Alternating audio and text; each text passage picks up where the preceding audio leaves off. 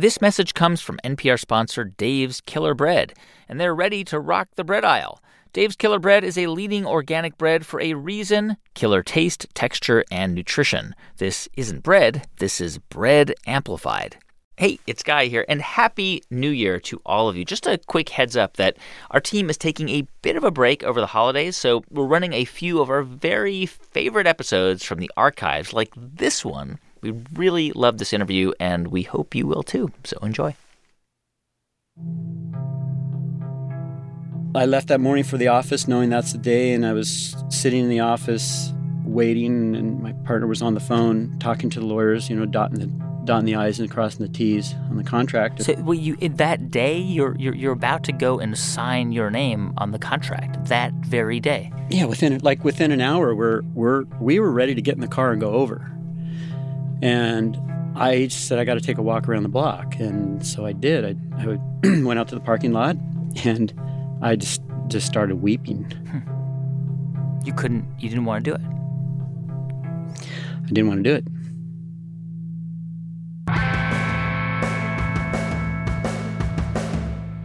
From NPR, it's How I Built This, a show about innovators, entrepreneurs, idealists, and the stories behind the movements they built.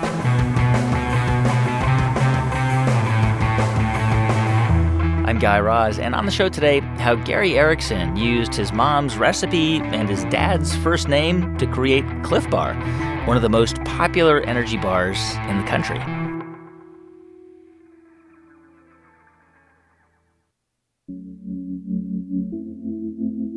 So back in the 1980s, an energy bar was something you just kind of shoved down your throat before running a marathon or going skiing, and that was about it. There wasn't like a whole aisle of Lara and Luna and Chia bars in the supermarket, and they weren't in the bottom of our backpacks or in the glove compartment of our cars. And around that time, the late 1980s, Gary Erickson was living in the Bay Area. He was one of those guys who would inhale energy bars right before climbing or racing his bike. And also at that time, he was working at a bicycle seat factory, which was fine for a little while. I think all along, even through high school, I think I always wanted to have my own business. And even though managing a manufacturing facility, making bicycle seats felt close to having my own business, it wasn't my own business. And then crazy thing happened. I was sitting at my mom's kitchen table, and she was serving me this. My mom's Greek and my grandmother's Greek, and they taught me how to bake at a young age. And my mom was serving me something. It was like a calzone, and we called it a Greek calzone. And I looked at that and I said, I bet I could sell these things. And so here I am. I'm working for the bicycle company. I'm racing bicycles, and now I'm going to start a business. So we made a few in her kitchen. I went out to some delis around Berkeley and San Francisco, and they were a hit. People picked them up. What was inside of them? So we had different fillings. The typical Greek filling was spanakopita, which is spinach and feta cheese. Mm-hmm. They were really delicious, this wonderful brioche kind of dough. But when I started this business, I needed to keep working because I didn't have enough money. So I was funding the business with the bicycle company to fund the small bakery that I started called Callie's Sweets and Savories, which was named after my grandmother. So at night, you would be baking all through the night, and then get up in the morning and then go work in the factory, the bike factory? Exactly. And then one day in 1990, I was out on a ride with a really good friend, and we did this one long day trip in the Bay Area. It was a 175-mile one-day ride. We thought it was going to be 125 miles. And we took along with us 6 energy bars that were on the market at the time. The only energy bar really that was on the market at that time that so many cyclists were eating. That was Power Bar? Exactly. It was Power Bar. And they were also from Berkeley, coincidentally. And so we each packed 6 of them, probably put a banana in there too, and we did this ride where there was very few stores. And when we were at the top of Mount Hamilton, I had eaten 5 of those bars, Power Bars, and I looked at the 6th one and I just said, no way, I can't do one more. I would rather starve than eat another one of these. Why? They're hard. They never really did taste good, but we always, as bike racers, we always thought of them as the bitter pill, that they do the job, but it's not about taste. And here I have a bakery, and everything we do tastes great. So we're riding down the hill. We're coasting down into San Jose to get to a 7-Eleven. And I turned to my friend Jay and I said, you know what? I can make a better energy bar than that. That was it? That was it. That was it. Literally the next day, I called my mom, and she had helped me with all these recipes for the bakery. And I said, Mom, I'm coming over, and we're going to make an energy bar. And she's like, what's an energy bar? So I had to explain it to her, and I said, it's kind of like that great oatmeal chocolate chip raisin cookie that you make, but we can't use butter, we can't use sugar, and we can't use oil. She goes, well, that's impossible. I said, well, let's just try. So for the next 6 months, I brought over bags of ingredients that I had been researching on, and we're not talking about exotic ingredients, we're talking about whole ingredients, because Power Bar was made with stuff that was more kind of highly produced and highly refined. And I wanted it to be more like my mom's cookie. What kind of ingredients were you using? We were using whole oats, real fruit, and a sweetener. We didn't use oil or butter, but we used a sweetener that was made from rice. And I made them, rectangular, so they were like a bar. And it wasn't going to be a cookie, and it had to be like a bar. And we had many failures. And at times we tried to talk ourselves into that this is great. And then I would bring it out to my friends in plastic bags that I was racing with and training with. And I'd say, here, try this, but keep it a secret. And they'd be like, well, this is terrible. Okay, well, I'll go back to the kitchen. At what point did you say, okay, I've got this thing. We got it. So it was after about 6 months, I was sampling it, continued to sample it. But we just knew, my mom and I just knew, like, okay, this is what we were looking for. And then you take a risk because you're not sure. And then you put a package around it. And that story is, another real good friend that I was working with named Doug Gilmore. I helped him out with some of the advertising for the bicycle company. And I knew that he was a very, very creative person. I said, you need to design the package for me. And he came up with the climbing image, which is now, for us, it's iconic. And has a very deep meaning of, the introspection of climbing, and especially on an overhang the way it is. Yeah. Then we needed a name for it, and there were all kinds of names we were considering. He wanted it to be Gary Bar, I didn't. And one day I was crossing the Bay Bridge coming over to work on it with him, and my dad's name popped into my head. And I'm thinking, that makes sense. I named the bakery after my grandmother. I could name this after my dad. He's the one that influenced me with the great outdoors. This is about the outdoors. This is a connection with adventure. It's about, taking it on the go when you are outdoors doing your adventures. And it made perfect sense. And so we named it Clif Bar after my dad. My dad's name is Clifford Erickson. Once you had the bar down, the recipe down, how did you even have the money and the resources to turn this into a business and a product that you were going to put your whole life behind? I never, ever would have thought it's turned into what it has, but all I was thinking was, I've got this bakery, I can figure out how to make this. If I can just take a small market share from Power Bar, then I can continue my lifestyle and have the freedom of my own business and do something that I love to do, which is both run a business and make a great product. And that was easier said than done. Why is that? So we tried to make it in our bakery. We just didn't have the equipment to do it. So I found a bakery down the street that agreed to help me produce it, almost like a cookie bakery. And we leveraged the packaging companies and said, we'll pay you, we'll make a small run, we'll give you what we can, and when we sell the first amount, we'll pay you. I mean, back then, I didn't really even know what I was doing. I didn't learn this in college, and maybe it's a good thing I didn't learn this in college because I wouldn't have done it this way, but I just started thinking out loud, like, how am I going to do this? I have no money. So basically, you went to the bakeries. You said, I'm not going to be able to pay you right away, but then you would turn around to the distributors and you would say, look, can you pay me on delivery? And then you use that money to pay the factory. But how did you, once you started to manufacture Clif Bars, how did you even get anyone interested in them? What did you do? Did you walk around to just shops and stores and say? I did a couple things. One is I would go to bike races, or I went to running events, and just started passing out the bar. We did one advertisement in Bicycle Magazine and a few other magazines that was pretty hard hitting against Power Bar. It was like, okay, there's a new kid on the block kind of thing. The title or the headline was, "It's your body, you decide." Sort of, do you want refined ingredients or do you want whole ingredients? And pictures of both ingredients. That caused us to be sued immediately. Oh, wow. Our insurance picked up the tab, and we ended up settling with Power Bar. But it created this buzz in the bicycle industry where people said, "Hey, have you heard of Clif Bar?" I don't know if you could pull that off now. And we were now there's hundreds of bars out there, but back then it was just us and them. I mean, did you have to go out and raise money? Did you have to ask people to invest in the company, or were you able to somehow do it with very little money? I never thought of either looking for outside money or wanting outside money. And maybe that was a good thing of my naivete, because once you do that, you lose control of your destiny. I tried to get a bank loan. I did get a $20,000. My father gave me off his credit card $20,000. But most of it, I look back and I kind of think, how did I pull this off? And it wasn't big. Yeah. This was just a few bike shops and a few natural food stores.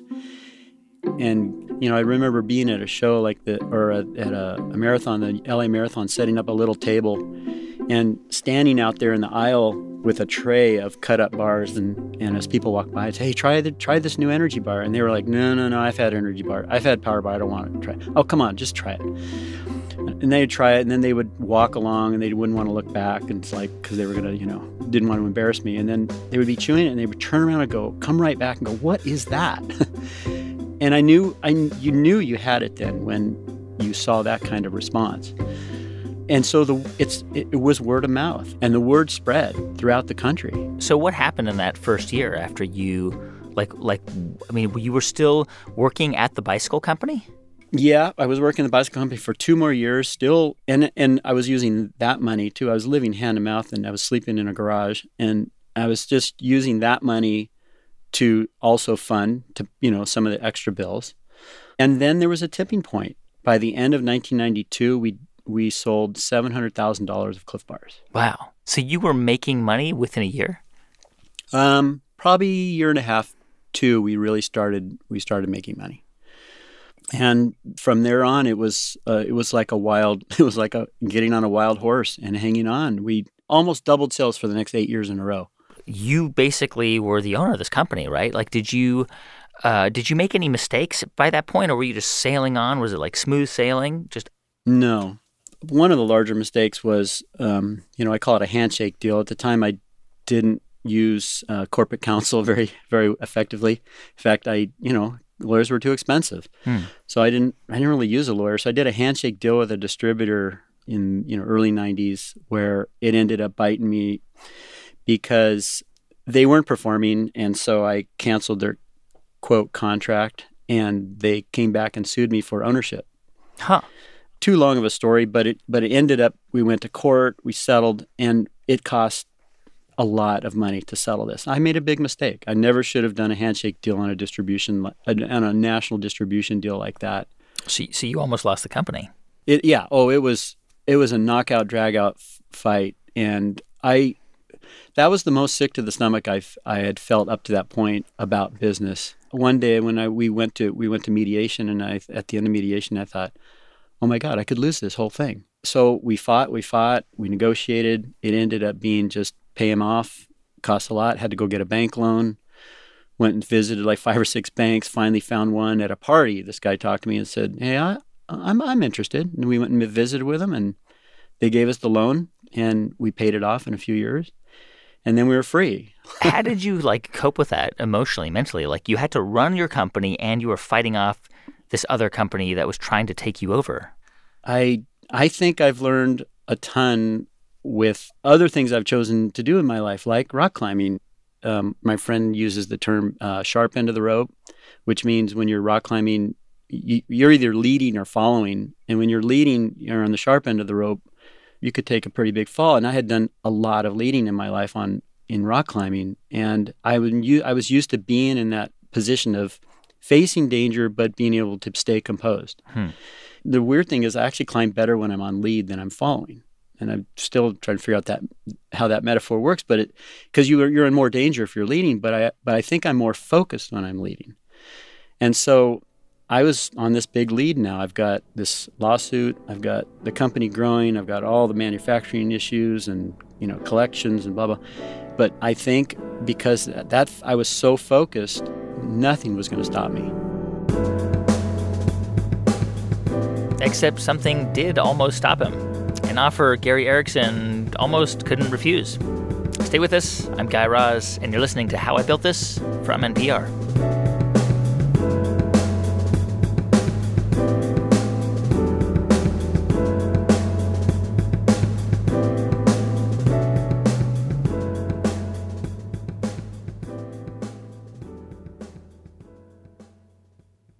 Support for How I Built This comes from 3M, helping to protect those on the front lines every day. As the father of a healthcare worker, 3M employee Chris understood how important it was for his daughter and nurses like her to be protected during COVID-19. At the height of the pandemic, he worked hard to direct high-performing personal protective equipment to hospitals and hotspots. Hear his story at 3m.com/improving lives. 3M Science, applied to life. This message comes from NPR sponsor Checker. Want to diversify your workforce and change the future? Studies show that employment is the #1 factor in reducing recidivism. Fair Chance Hiring provides a path to employment for 70 to 100 million qualified Americans. Choose Checker for fast, accurate, and fair background checks that give people a fair shot at their futures. Learn more at checkr.com/NPR. It's How I Built This from NPR. I'm Guy Raz. Okay, let's fast forward a bit. This is now the year 2000. It's about 8 years after Clif Bar has launched, and it's doing incredibly well. It's got a growing staff, almost $40 million in sales. And I should mention, Gary Erickson has a partner in this venture. They each have 50% ownership in the company. And something else is going on at the same time. Big food corporations start to get into the game, and they start buying up Gary's competitors. Power Bar was already sold and Balance Bar was sold, so it was kind of just us as the third. So we got approached by several companies. And in a very uncharacteristic, I kind of untied from the rope of being on lead and said, all right, I guess this is what you do. What do you mean? What happened? We hired an investment banker. Long story short, we hired an investment banker to put the company up for sale. Instead of us talking to the companies, let's hire somebody to talk to the companies. And it was an odd moment. I can remember the exact moment that I got a call from my partner. She said, I want to sell the company. And I said, all right. So there we were. We put the company up for sale and started traveling all over the country and visiting these large companies that wanted us to be part of their portfolio. And we got an amazing deal from one of the large companies. We got an offer for $120 million on $40 million in sales. That was from Quaker Oats. Oh, I guess you heard. So you guys are sitting at the table. Quaker Oats says, we'll give you $120 million. This is in 2000. That meant you would have gotten $60 million, your partner would have gotten $60 million, and you could walk away. And did you seriously? You were seriously thinking about doing this, right? More than serious. We had the deal essentially done on April 17th, 2000. We were going to meet our investment banker, the people from Quaker, and as well as all the lawyers to sign the deal, and that would have been it. And we had told the company what we were doing, told all the employees, and they trusted us. It was a naive thing to say that things wouldn't change, but I still said it, and it was not true, and I knew it wasn't true, of course it's going to change. It could be better, could be worse, but you can't say it's not going to change. It's going to change. Yeah. And so I left that morning for the office knowing that's the day, and I was sitting in the office waiting, and my partner was on the phone talking to the lawyers, dotting the I's and crossing the T's on the contract. And she was ready to sell. Oh, absolutely. It was done deal in her eyes, and she couldn't wait because she was very fearful of the future. And I understand that to some degree, but why would people walk away from buying our product if we didn't sell the company? for the 3 months that we were selling the company, I was just living in the dark. I was not sleeping well. I was not riding my bike. I was probably not very fun to be around. And I think I was fighting it, internally, but not really, should have gone to a counselor and talked about it. Yeah. Probably wouldn't have gotten to that point. But there I was, and I started to have that amazing moment of just shaking. I'm shaking right now just thinking of it. So that day, you're about to go and sign your name on the contract that very day. Within an hour, we were ready to get in the car and go over. And I said I got to take a walk around the block, and so I did. I went out to the parking lot, and I just started weeping. You didn't want to do it. I didn't want to do it. I guess it's like, walking off the field. Yeah. I mean, this was everything that you built, right? This was, I'd put everything into this. This is my life, and these are our employees, and this is my family, and it's named after my dad. So what did you do? What did you tell your partner? So halfway around the block, I decided not to sell the company, and then I felt completely free. It was like, oh my God, I'm free again. Huh. Now I had to go back around the rest of the block and figure out what I was going to say to my partner. And I told her, she was on the phone, I said, you need to put the phone down. I said, I'm not selling the company. Wow. And she knew immediately when I said that I was serious.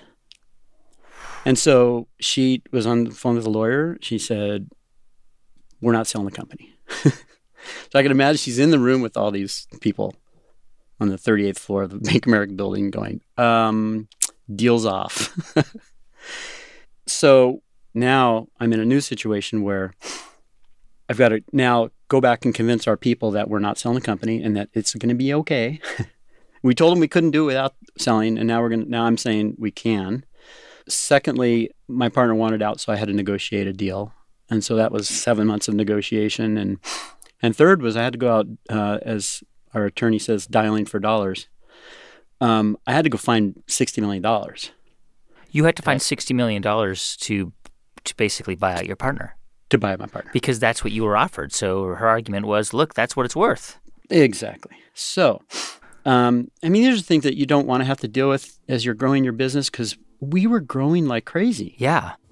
So I negotiated this deal and decided that I would try to meet with the entire company every week and hold a meeting so that I could be in front of them, so they could see me every week saying, we are not selling the company, because they were convinced this was going to be a short-term deal and then I would go back and sell the company. And I got calls from private equity groups and saying they heard what happened, and they're like, you are out of your mind. You're never going to make it. You're never going to make it if you didn't have the debt. Now you have $60 million of debt. And did you think did you ever think, like, maybe they're right? Maybe I'm not going to make it. Maybe I'm crazy. Like, what am I doing? Man, I must have been serving some good Kool-Aid at the office, because people started believing that we could do it.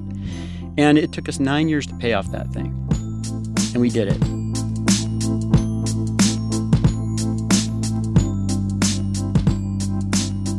But at that time, Gary, you could have taken the money and then had this charmed life and biked and fished and started a foundation and just kind of gone to conferences and just given talks.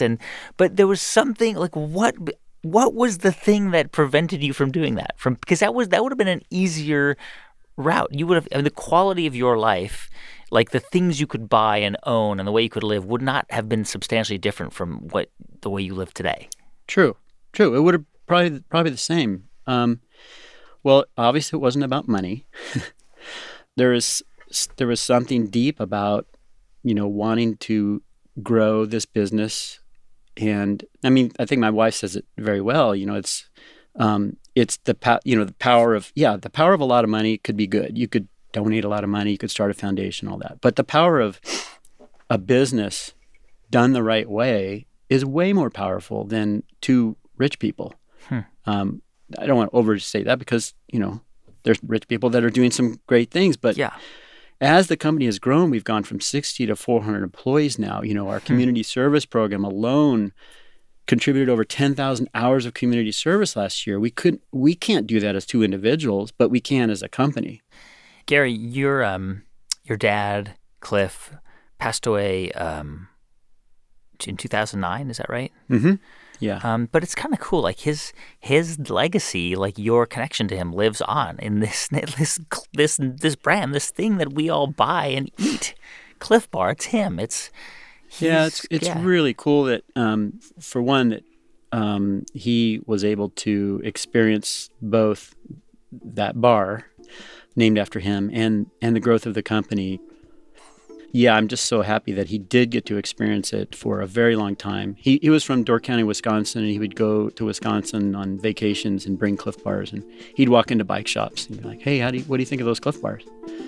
"No, we love Clif Bars." He goes, "Well, I'm Clif." Like, "What? You're Clif? Oh my God!" Next thing you know, he's a celebrity. You know, there's this narrative, or I would even say a mythology about entrepreneurs, that they are successful entrepreneurs are like single-mindedly focused on the goal, and believe in themselves and have very little or no self-doubt.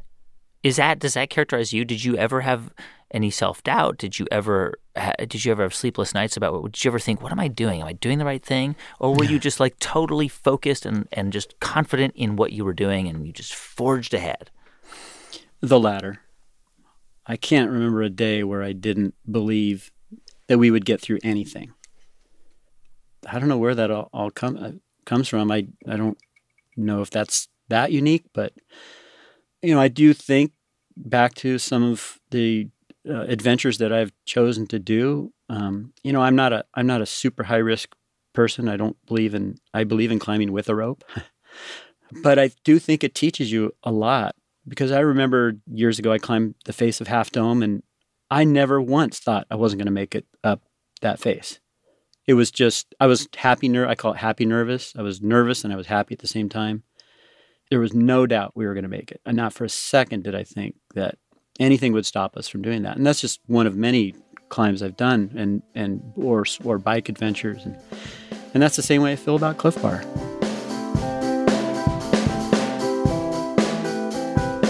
A few years ago, Gary Erickson stepped down as CEO at Clif Bar. He's still super involved with the company, and in 2010, he and his wife Kit handed over 20% of the company to their employees.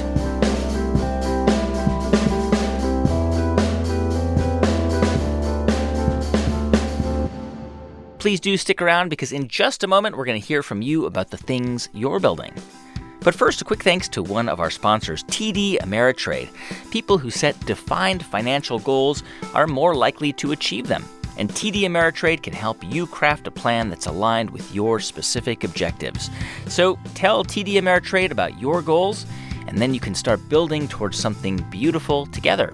To schedule a complimentary goal planning session, visit tdameritrade.com/podcast. Hey, thanks for sticking around, because it's time now for How You Built That. And today we're updating a story we first ran last February featuring Alec Avedessian, who had an idea while he was working and surfing in a fishing village in El Salvador. And one of my friends that was living in the community actually showed me the roofing on one of the homes. It was colorful and bright. And so it made us just look at it again and be like, wait, I think that's a billboard. And it was. The roof was made from part of a billboard that you'd see on the side of any road. And Alec remembers thinking, how could that work? I mean, billboards are just paper, right? That roof is going to fall apart in a day. But then he started to do a little research. And I was like, wow, I didn't know that billboards were made of PVC, so it's a heavy-duty vinyl material. So they're actually UV protected, waterproof. So then I started realizing, well, hey, if they're using these as roofing and they're durable enough to last and to keep the water out, then they could definitely be turned into some sort of product. Alec figured all of that bright, heavy vinyl could be made into really strong duffel bags and backpacks and things like that. So after he left El Salvador and moved to Southern California, he started to make a few calls. I didn't know anything about billboard companies, but I just started calling. And once I told them, hey, I think I can save you guys some money. Can I have a few of them? They said, yeah, sure. It turns out the ad companies were happy because they didn't have to pay to dump the vinyl in a landfill, and Alec was happy because it didn't cost a lot to get the stuff, pretty much the cost of shipping. And when he had his very first sheet of vinyl to cut up, he designed something he actually knows something about, a carry bag for his surfboard. I figured a surf bag is like a pancake. There's only two sides to it, so it'd be the easiest thing to make. Let's start with that. But it took him a while to figure out how to actually get it made. So my first bag I took to a car upholstery manufacturer because I didn't know anybody that did sewing. And that first bag actually looked good enough for Alec to want to make more. So fast forward a couple months, and Alec starts selling these surf bags in sports shops around LA. And then he starts to branch out into other products like backpacks and phone covers. From one billboard, we can get upwards of 150 backpacks and probably around 1,000 phone covers, at least. And almost every one of their products is unique. Different shapes, different splashes of color, because each item is cut from a different part of a giant highway advertisement. You name it. Virgin Airlines, Alaskan Airlines, Gucci, Pepsi. The vinyl from the billboards is washed and cut at a warehouse in LA County. Geico. And Alec eventually found a factory in Mexico that does all the sewing. Any billboard that you've ever seen, we've turned it into product. That's Alec Avedessian. He and his younger brother Eric own the company Rareform in Agoura Hills, California. Since Alec was first on the show, Rareform has been on Shark Tank, and the company started turning a profit and has grown a lot.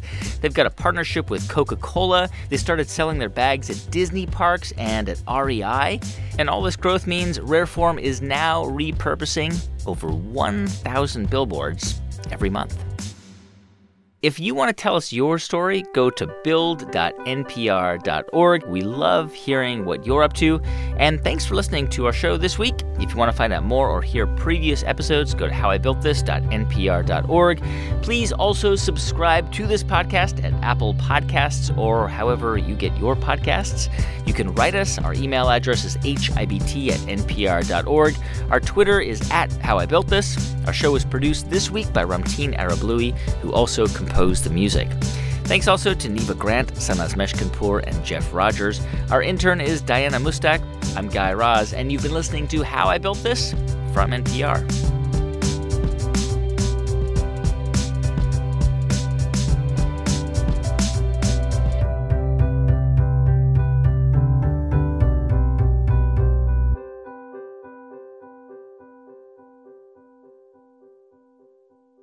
I'm Stacey Vanek Smith. I'm Cardiff Garcia. And we are here with a new show. The Indicator from Planet Money. On every show, we take some number in the news and we dive into it to find the big idea behind it. Get it on NPR One or wherever you get your podcasts. Support for NPR and the following message come from Nespresso Professional, exceptional coffee for businesses. With the new Nespresso Momento coffee and milk machine, create barista-quality, fresh milk coffee drinks in your office. Learn more at nespresso.com/pro. What does it take to start something from nothing? And what does it take to actually build it? I'm Guy Raz. Every week on How I Built This, I speak with founders behind some of the most inspiring companies in the world. NPR's How I Built This? Listen now.